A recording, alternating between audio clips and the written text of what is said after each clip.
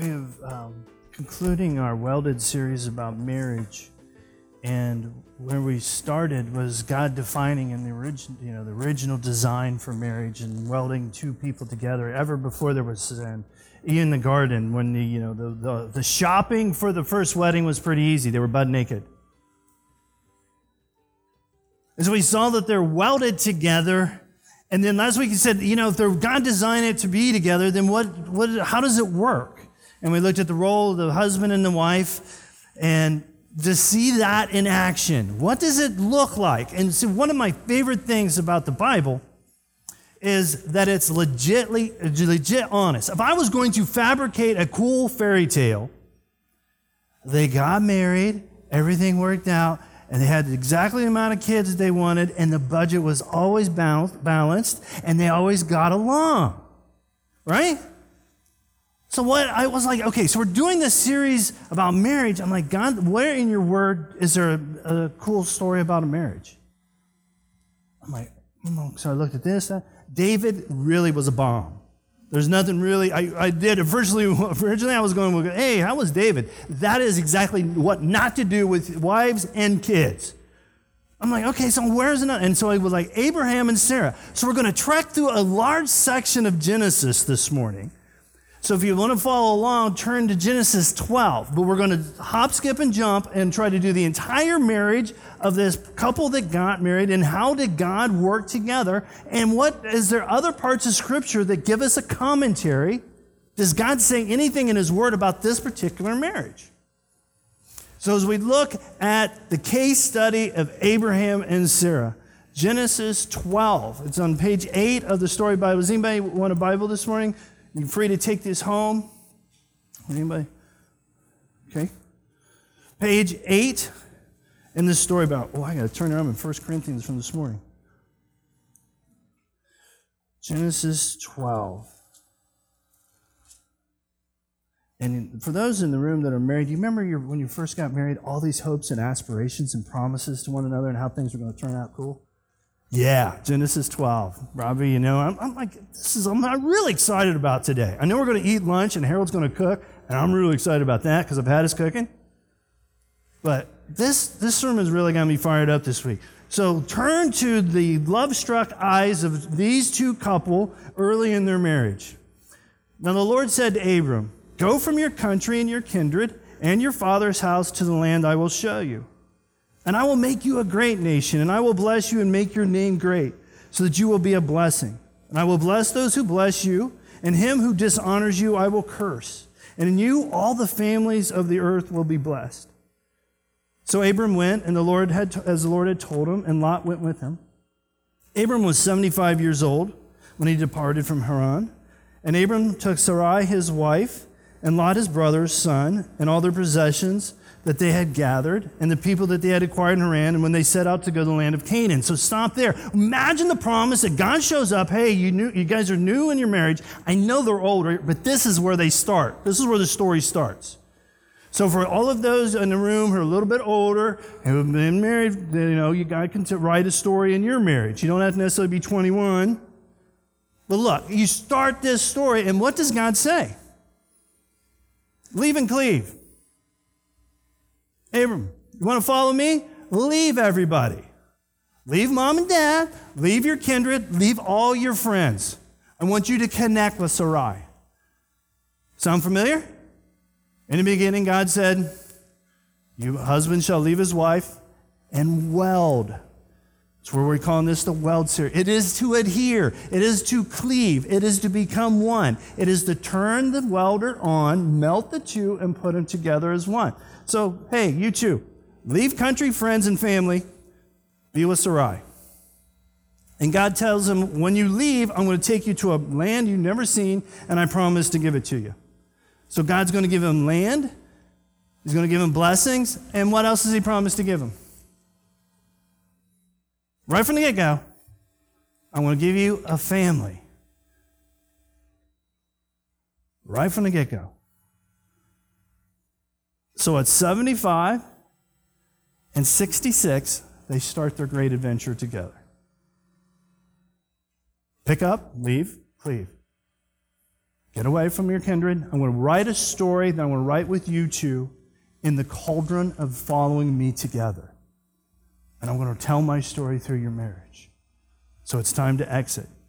And this is the point where they got to bank on God's word. Is God's word really true? God, when you promised me this, are you really going to do it?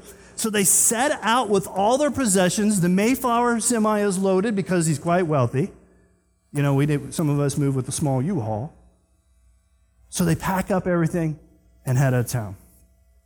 So now let's jump to the first trial this this newly married, this newly set out family, this new married couple. And move to verse 10 in the same chapter, chapter 12. Now there was a famine in the land, so Abram went down to Egypt to sojourn there, for the famine was severe in the land. So when he went about to enter Egypt, he said to Sarai, his wife, I know that you are that you are a woman beautiful in appearance. And when the Egyptians see you, they will say, this is his wife. Then they will kill me, but they will let you live. So say you are my sister, that it may go well with me because of you, and that my life may be spared for your sake.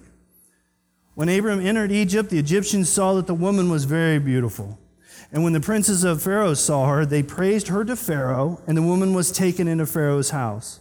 And for her sake he dealt well with Abram, and he had sheep, oxen, male donkeys, male servants, female donkeys, and camels. Stop there.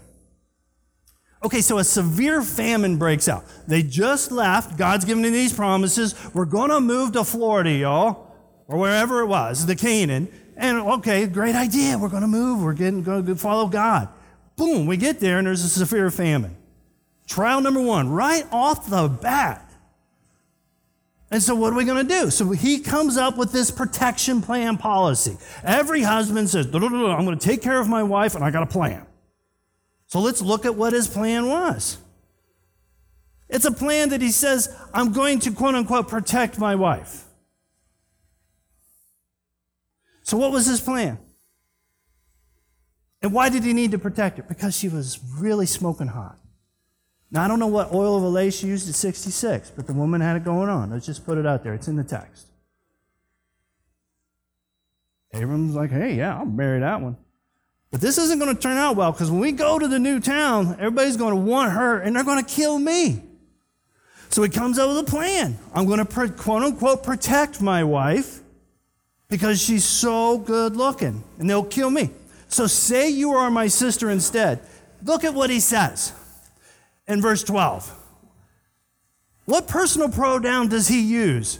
That it may go well for, me. Oh, it's all about you, sweetheart, but I'm going to protect my hind end. This isn't going to go well, by the way. Hey, I come up with this plan to take care of us, and she's like, goes on with it. And it's going to end up well for me. But this doesn't end well because it isn't totally the truth. He doesn't give 100% of the truth. There's a long story on the relationship of Sarai and Abram.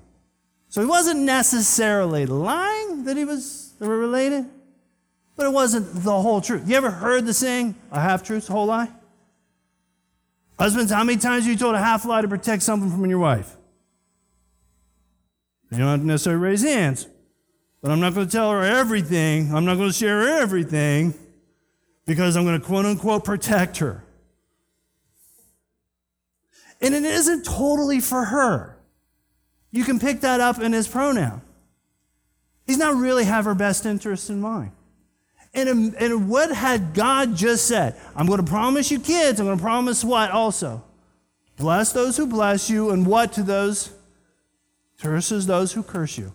I got you. Follow me. So they first, right out, they're heading down I-75. They get to the new spot. There's a severe famine. So who does Abram rely on to, quote unquote, protect his wife? Himself. Dude, I get hit with this, and my wife, this is hard to preach because she's here today. I come up with great ideas that I think are in her best interest, but truly, they're self-centered. Who becomes the pawn in the game?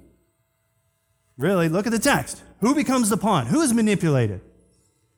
Sarai. So sure enough, she gets noticed. The protection plan doesn't work.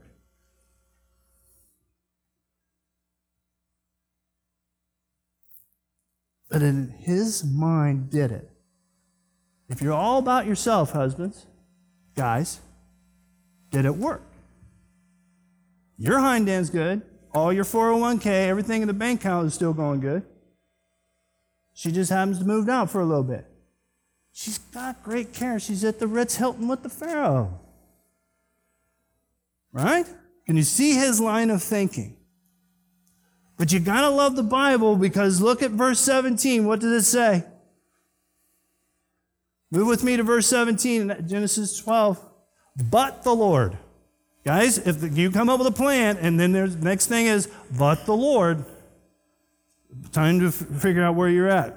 Look at verse 17. But the Lord afflicted Pharaoh and his house with great plagues because of Sarai, Abram's wife. So Pharaoh called Abram and said, what is this that you have done to me? Why did you not tell me that she was your wife? Why did you say, she is my sister? So I took her for my wife. Now then, here is your wife. Take her, go. And Pharaoh gave men orders concerning him, and they sent him away with his wife and all that he had. While the plan looked like it worked, then you got the phrase, but God. And what does who feels the pain of Abram's poor choices? Guys, when you make a decision and you're going to take care of your wife and you want to lead in the home and you make a poor decision, who pays the consequences in this particular setting? Pharaoh and his household. They're the ones struck with plagues. For real, if this was a democracy, would they have voted for God's punishment for this? And if I'd have found out that if I was Pharaoh, you lied to me, I might have just cut your head off. Instead of saying, hey, take everything, load up the Mayflower, load up the U-Haul, and just please leave. You lied to me. Yes, I would have charged him an incredible excise tax, at least. But God looks at this plan. He didn't rely on God. And then Pharaoh's the one who has to come to him and confront him about it. But you got to think this morning.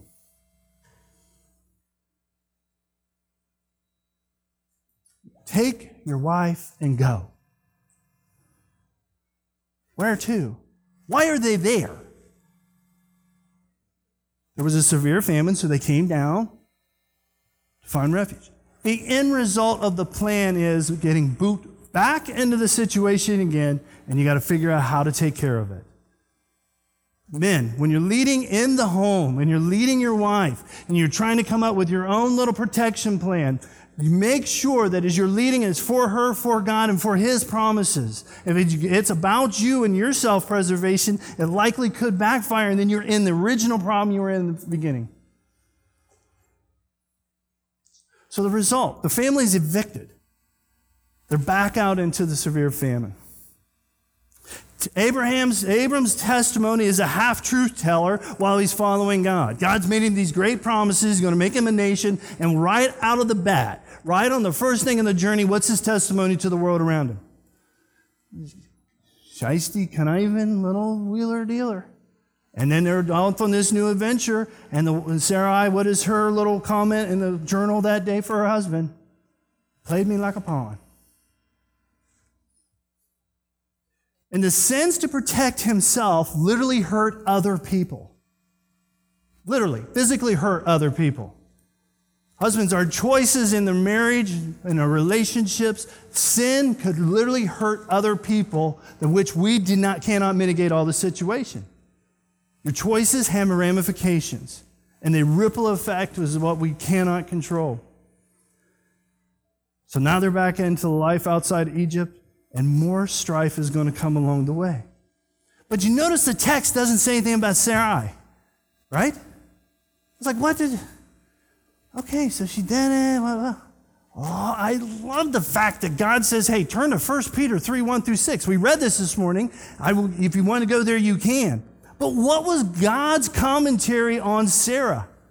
She had amazing faith. She submitted to her husband's goofy, boneheaded plan. And why did they have to make the plan? Because she was smoking hot, good-looking lady. And what's the point in 1 Peter? Ladies, be smoking hot. Do it on the inside as you follow your husband, as you follow and trust in Jesus. That's where true beauty is. And her faith in that situation got her story told in 1 Peter chapter 3 as a wonderful woman of following God. Ladies, I will share this part with you because you're married to a bonehead. Every one of us mess up. Does that give you an excuse not to no longer faith in God? Can you say, God, I want to follow you. I will follow my husband even when he makes dumb decisions, and we're going to work these out, and there's ways of doing that, but your faith is independent. But it's interacting in the marriage.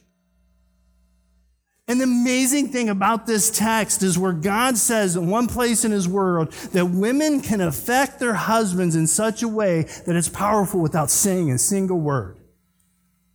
It's in our text. Somehow, some way, when she interacted with Abram, illustrated, husband, I think this is a dumb idea, but I'm going to trust God because he's the one that made the promise for my marriage.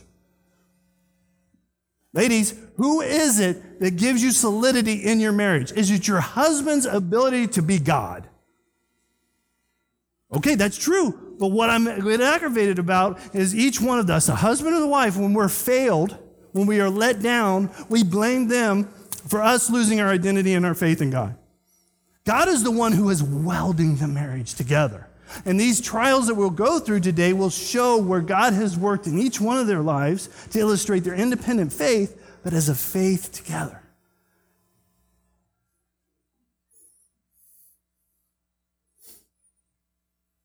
Her faith walk wasn't easy right out of the chute, was it? Yet, like 1 Peter says, her hope was in God. And that was her lasting treasure. So let's look at trial number 2. Move to Genesis chapter 15, verses 1 through 6. Genesis 15, 1 through 6. After these things, the word of the Lord came to Abram in a vision. Fear not, Abram, I am your shield. Your reward shall be very great. But Abram said, O Lord God, what will you give me? For I continue childless, and the heir of my house is Eliezer of Damascus. And Abram said, Behold, you have given me no offspring, and a member of my household will be my heir. And behold, the word of the Lord came to him. This man shall not be your heir. Your very own son shall be your heir.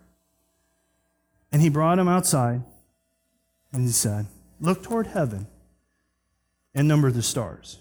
If you're able to number them, then he said to him, So shall your offspring be. In verse 6, and he, Abram, believed the Lord, and he counted it to him as righteousness.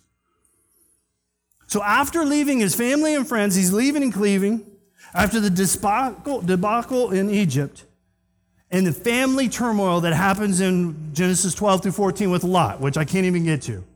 When God says, hey, leave and don't bring any family with you, Abram screwed up there and took Lot, and Lot created trouble.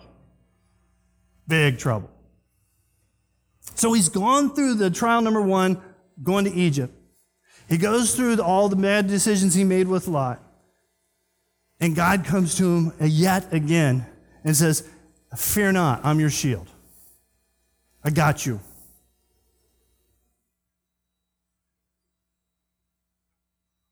Your reward would be very great.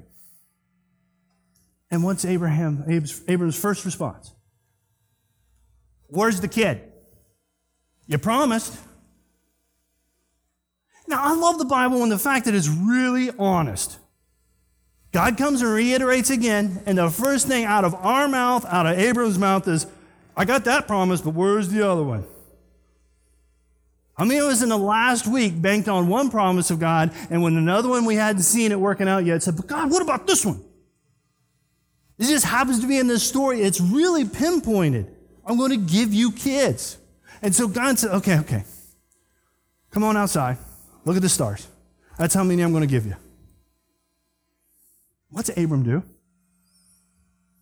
He believed him. And it was counted to him as righteousness. He took God at his word. Now, we read it this morning in Romans 4, 1 through 3. Our faith in Jesus Christ as our Lord and Savior ties to this story. Romans chapter 4, the foundational principle on why we have a relationship with Jesus is rooted in a marriage with failed expectations.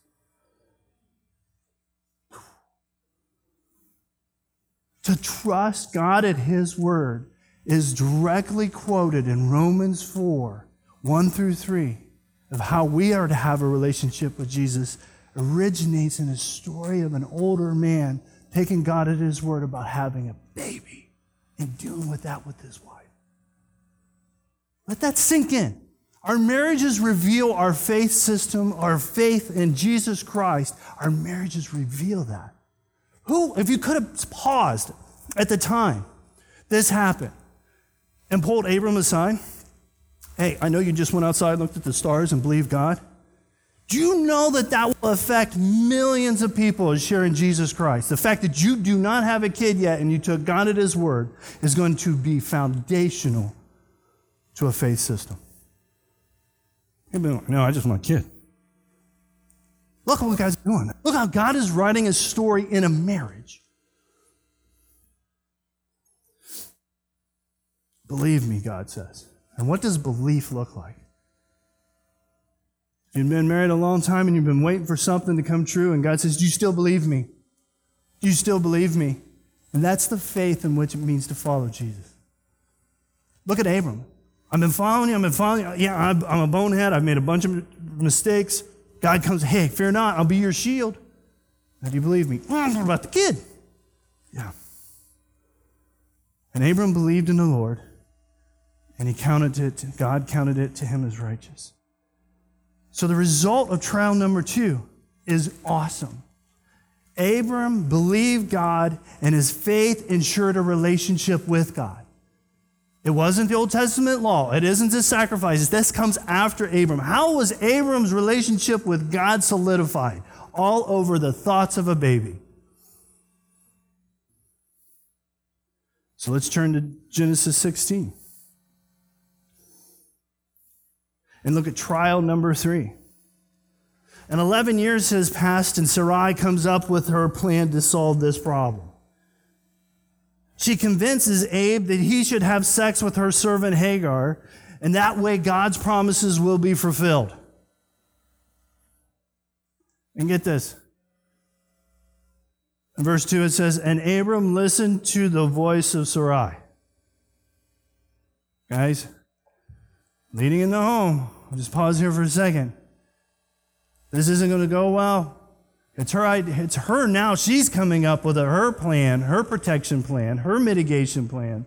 And she's a strong enough salesperson at this that Abraham believes her, listens to her voice.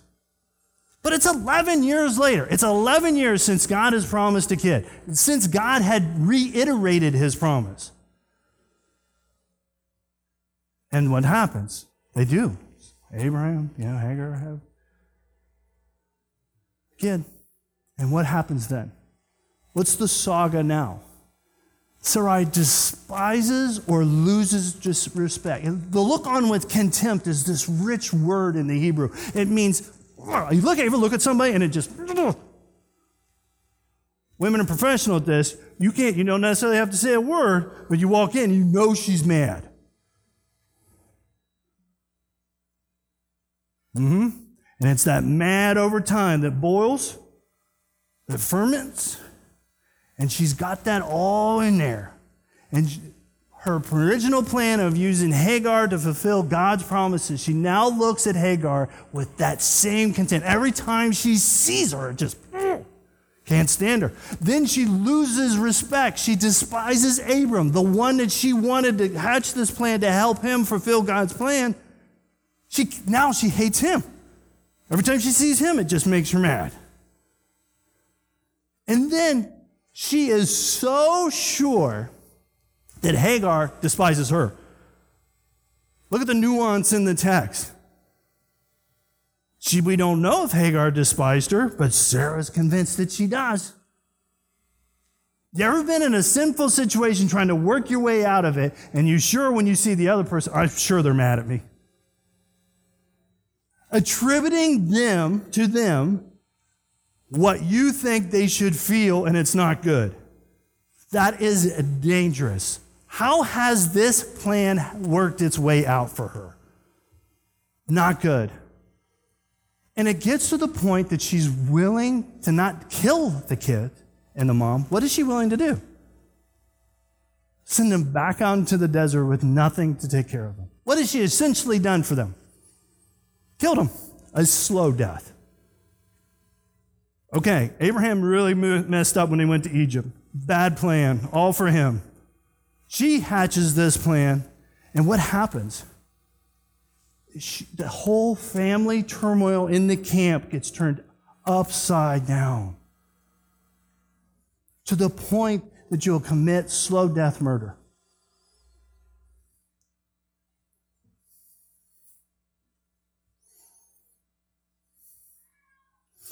The result, there's huge family turmoil. Abe doesn't leave. Abe doesn't lead, and he allows a bad plan to go into action.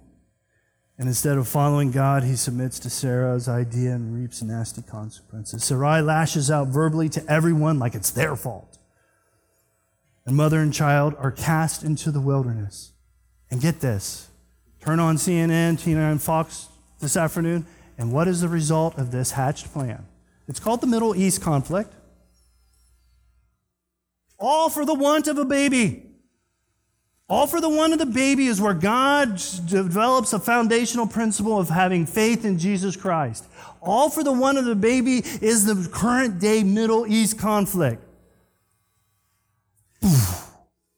Tell me there isn't consequences for our decisions in a married life. How big is this?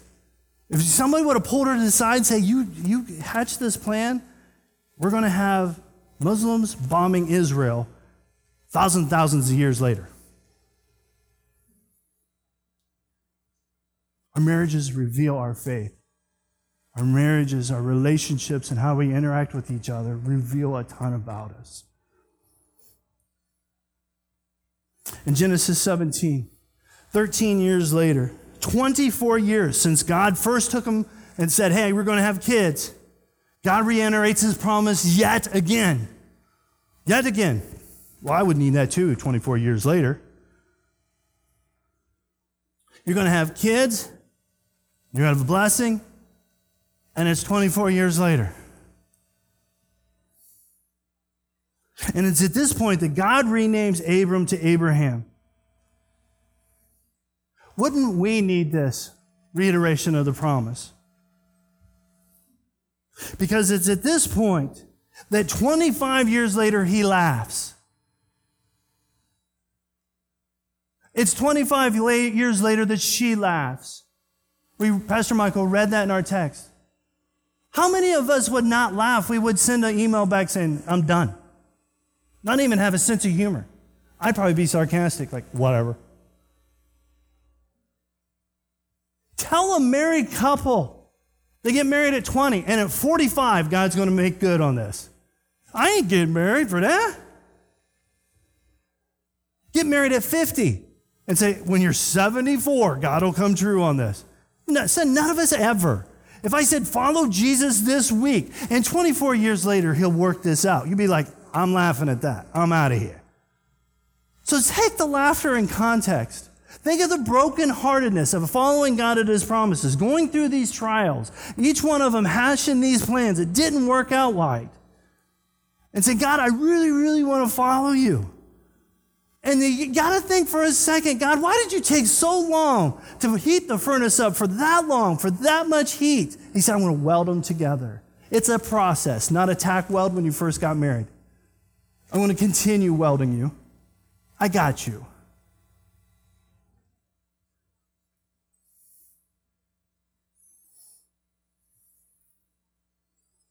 When God renames Sarah, she's 90 years old.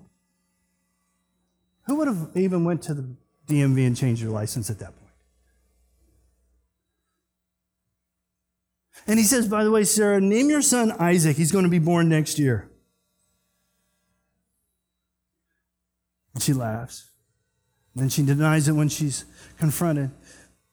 Yeah, get this, over their marriage, over the lifespan, over these 24 years, over the long haul, there's been moments of great faith and times when they both laughed at God. In our relationships, in our marriages, there's times when we've gone through the hard stuff and we went, oh, we got that done together, honey. Then when there's other times we're like, man, I was a boneheaded move, or that was a boneheaded move, or the consequences for that are still seeping through our marriages, and God is still writing the story in relationships over the long haul.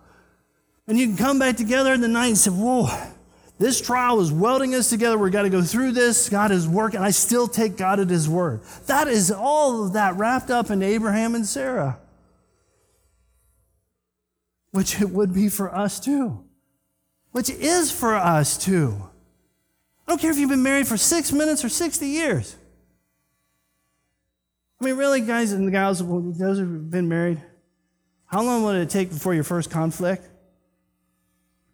Is it like 30 seconds after I do?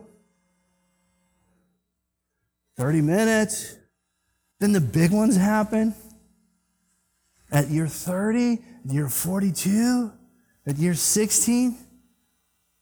God is working this process. And what is my promises to you? Follow me through these. So by the time we get to Genesis 18, Abraham is 100 and Sarah is 91. 100 years old. Abraham's like, there's no way we're going to have a kid. And Sarah says, there's no way I'm going to take pleasure in it. The way of a woman is done, and there's no way I'm going to have pleasure. I'm just going to let that sit out there. I love the Bible's honesty. So I won't preach too much on that on detail. So we get to Genesis chapter 21. Turn to Genesis 21.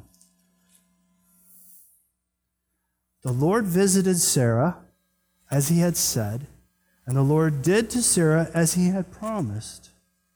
And Sarah conceived and bore Abraham a son in his old age, and at the time of which God had spoken to them. Abraham called the name of his son who was born to him, whom Sarah had borne to him, Isaac. I had a baby.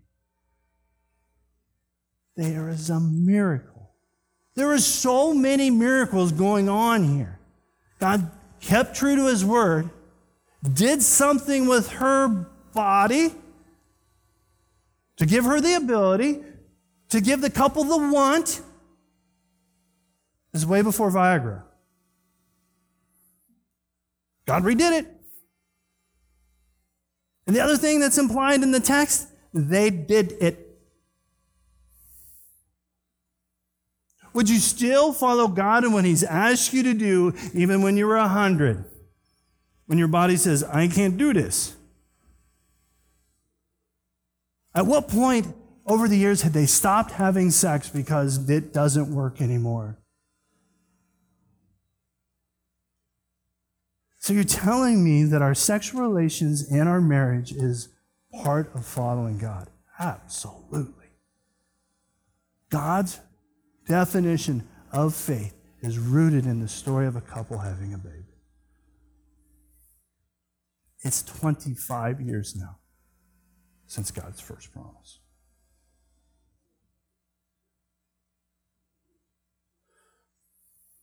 So, a lifetime of following God will weld two people together. The wedding ceremony is the tack weld. The 25 years in the marriage, the heat. It's, for those of you who have welded, it's probably a 4-inch thick steel block, trying to get enough heat to weld those two together over 25 years. So the end result is a baby. For God to tell His story, to give them a family. This morning, when you look at relationships, am I willing to be a lifetime follower where the trials of life actually work together to weld my marriage together? Or the welding process, the heat of the trial, is times when we should split? Because the molten metal is hot enough that that's a good opportunity to split it. But God is purposely allowing the heat in there for the two of you to be welded together. And as you sit here this morning, what recent trials in my marriage, in my relationship, have welded my marriage? It's perspective.